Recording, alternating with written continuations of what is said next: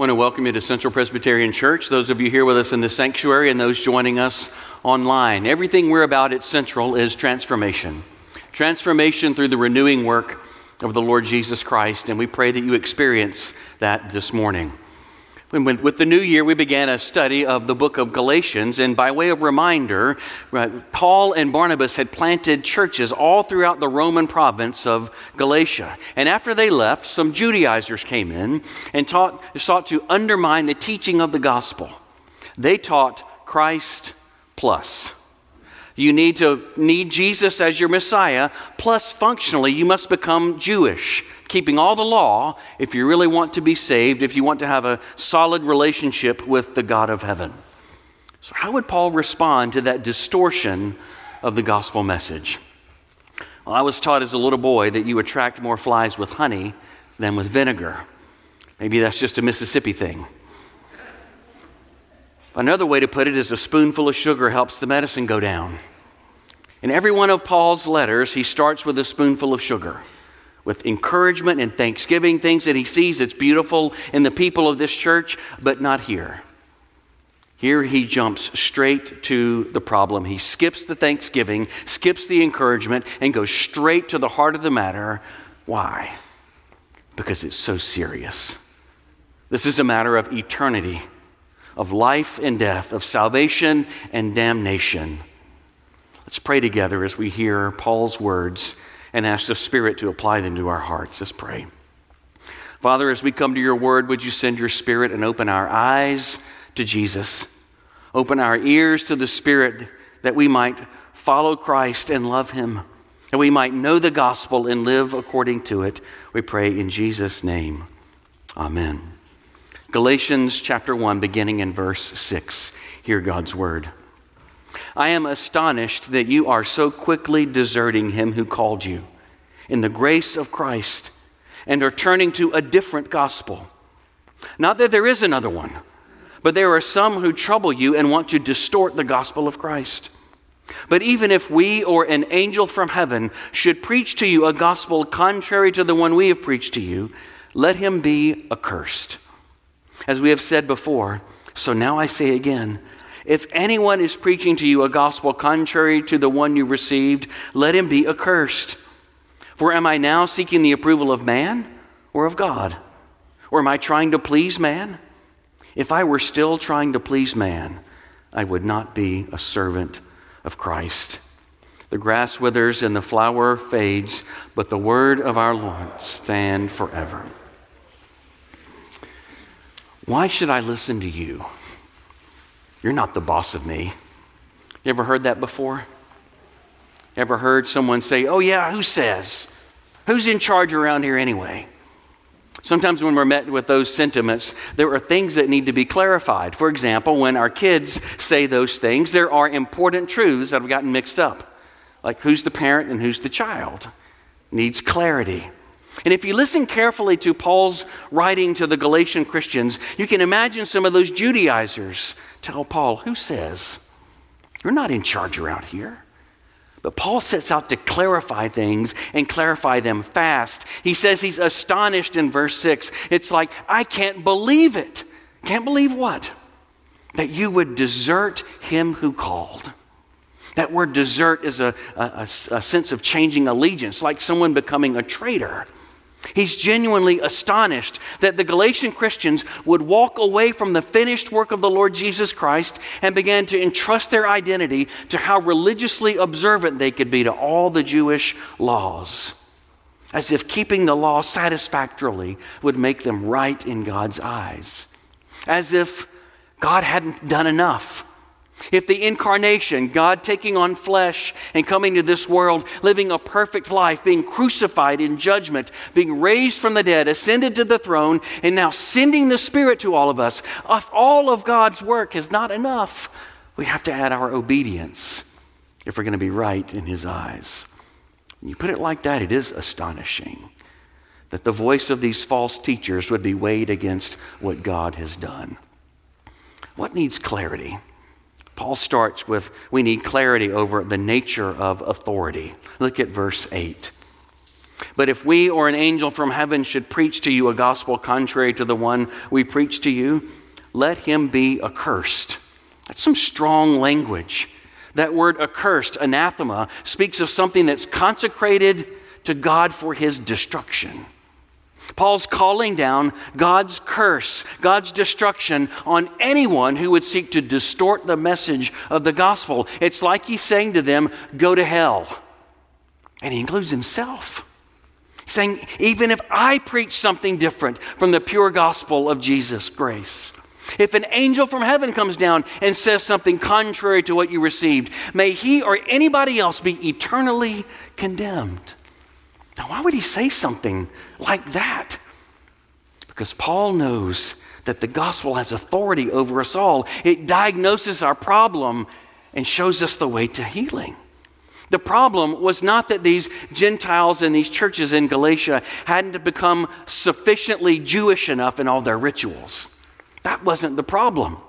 But the problem was that they could think any of their obedience was enough.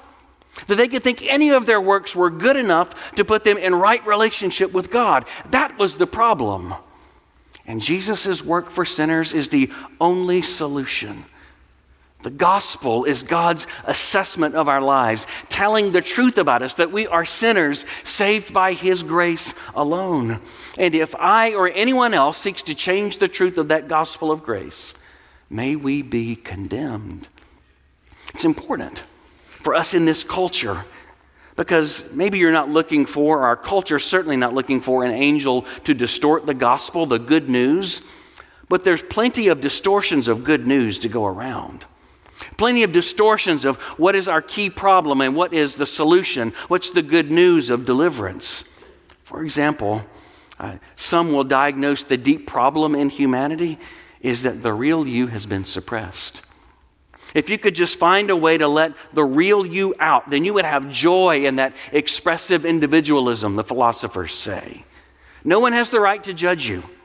No one has the right to tell you you can't do what you want to do. You should be your best you that you can be and live your truth. That's what the world tells us.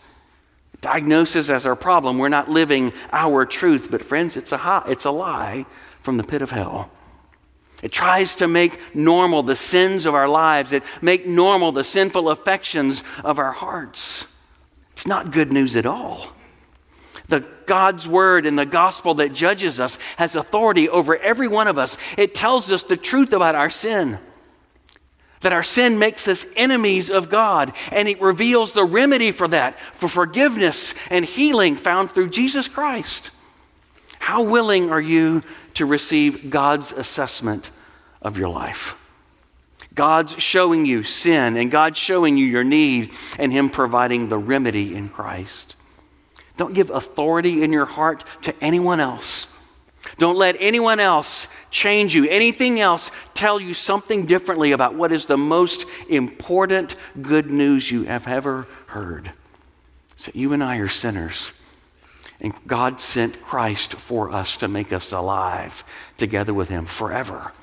Paul clarifies the nature of God's authority in our lives. Secondly, he clarifies the nature of the gospel.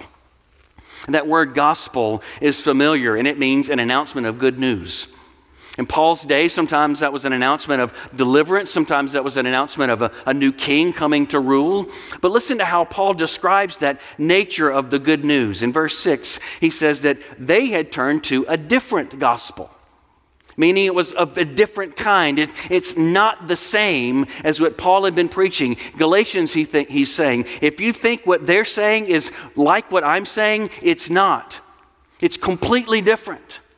He preaches that Christ saves through his grace. The Judaizers are proclaiming that faithfulness plus Christ saves. And those are different gospels.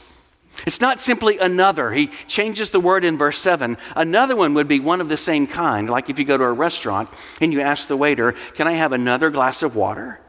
That's another. But Paul says, no, that one is different. What the Judaizers are proclaiming is different. It's no gospel at all. It's not good news at all. There is only one good news from heaven. Verse 7 says, it's the gospel of Christ that saves. The other preaching is a distortion. A word actually is reversal. What about their preaching is a reversal? What's being reversed? Well, the grace first principle is being reversed. The gospel says that we are called by God's grace. We talked about it last week. That's favor given to us when we deserve the opposite. We're called by God's grace, giving us favor. We're accepted before Him because of what Christ has done. And therefore, since we belong to Him, we follow after Him. God claims our life through faith in the sacrificial work of Christ. And therefore, we live for Him obediently because we don't belong to ourselves anymore. That's what Paul means by grace first. That grace, that favor given when we deserve judgment, that grace establishes a relationship between God and His people. And it changes who we are. And then it changes how we live, but it never goes the other way. We can't commend ourselves by our obedience. We can't recommend ourselves. God, I'm going to be so good that you're going to love me. That's not the gospel. The gospel is, God, I'm going to obey so well that you're going to shine your face of affection upon me. That's not the gospel. Paul says that's a perversion of the gospel that can send us to hell. It's anathema, he says. Think of how silly it would be for you or I to go to our earthly father and say, you know what? I'm going to be so good that you're going to let me be your son. I'm going to be so good. I'm going to do everything so right. I'm going to make you so proud that you're going to make me your child. No, wait, that's not the way earthly fatherhood works, right? How much less would that work before our heavenly Father? He gives us an unmerited favor, a grace that is undeserved, and He draws us into relationship with Him. Because His grace draws us into relationship, we begin to live as His sons and His daughters. We rest on grace first or performance first. You can't rest on both. Pavarotti, the famous tenor, tells a story from his childhood when he was trying to decide what he wanted to be when he grew up. His father was a baker and introduced him to the wonders and beauty of music, and even got him a professional tenor to help him with his singing. Pavarotti also enrolled in a teacher's college. And when he graduated, he went back to his father and he said, Dad, should I be a teacher or a singer? And his father said, Luciano, if you try to sit on two chairs, you'll fall between them. For life, you have to choose one chair. That's what Paul is saying for us here. Do we rest on God's grace, His gift of favor in the crucified and resurrected Christ, or do we rest on our performance according to His standard? Or put it another way, when Jesus said from the cross, it is finished. Our judgment has been poured out on Jesus. He had taken it for His people. Did Jesus really mean it's finished? Or it's kind of finished, but you've got to do your part. It's up to you to be obedient enough to commend you to the God of heaven. It's not what Jesus meant. If we try to sit on two chairs, Christ's work and our work, we're going to fall between them to eternal damnation. The Judaizers taught if you really want to make sure that your relationship with God is solid, you've got to dance. You got to believe and perform. But it's a lie. Now, some of you may be thinking to yourself, that's not me. Why are you going on and on about this? I'm not a person who depends upon my performance like that. Well, let me offer you a different perspective. Different ways that we reverse that grace first principle. Do you recognize that impulse within your heart that makes you feel better than other people out there? And I'm better than those people out there doing this particular thing. That impulse that makes you feel like I'm better than is actually a reversal of grace. It says, I'm better because I'm more obedient. I matter to God more. It's a lie. It's not true. Or some of us sometimes try to treat our children like they're the big sinners in the family. We have to harshly correct them. But for us, we struggle to repent or even apologize to our children. It's a reversal of grace first. I have to hide my sin if I'm going to be acceptable. Or sometimes we get obsessed over other people's sins, especially the big ones like sexual sins. But mine, they're not that big a deal. My sins like gossip and slander and all the rest, which Paul labels alongside sexual sin, mine aren't so big a deal. But all those other people, wow, they're really in for it. It's a reversal of the grace first principle. When we need other people to be big sinners, bigger than us, it's a reversal of grace first. Friends, what we've been given is a solid foundation of the gospel. We are saved by grace alone, through faith alone, in Christ alone. We are not having good news of comparison. There is no good news in comparison from self to others. None of those things are good news. There are lots of good news stories around which we may arrange our lives sometimes, but they don't save. The answer is never Jesus plus. It's not Jesus plus my really locked in Reformed theology. That makes me good in God's eyes. Nope. It's not Jesus plus my politics that makes me right in God's eyes. It's not Jesus plus my reputation. It's not Jesus plus my wealth. We are saved by grace alone, through faith alone, in Christ alone. That's what reconciles us to God. Maybe your reversal of that grace first principle looks a little bit different. It actually is a twisted form of pride, and it presents itself as self-pity and despair. Sometimes we can become so disappointed with ourselves. We can say, I can't believe what I did. It's not me. I can't believe what happened. Well, I can. I can believe it because my heart and yours are shot through with the same kinds of sin. When we begin to trust in, I would never do those things, when the truth is, yes, you could. Because there's sin in your heart just like there's sin in my heart. Sometimes when we fail to meet our own expectations, when we overestimate our ability to obey, we are filled with self-pity. But it can't give you life. Self-pity can't give you peace. Grace first. God knows what is going on in your heart. He knew you when He claimed you. He knows you now, and He offers unmerited favor because Jesus defines who we are.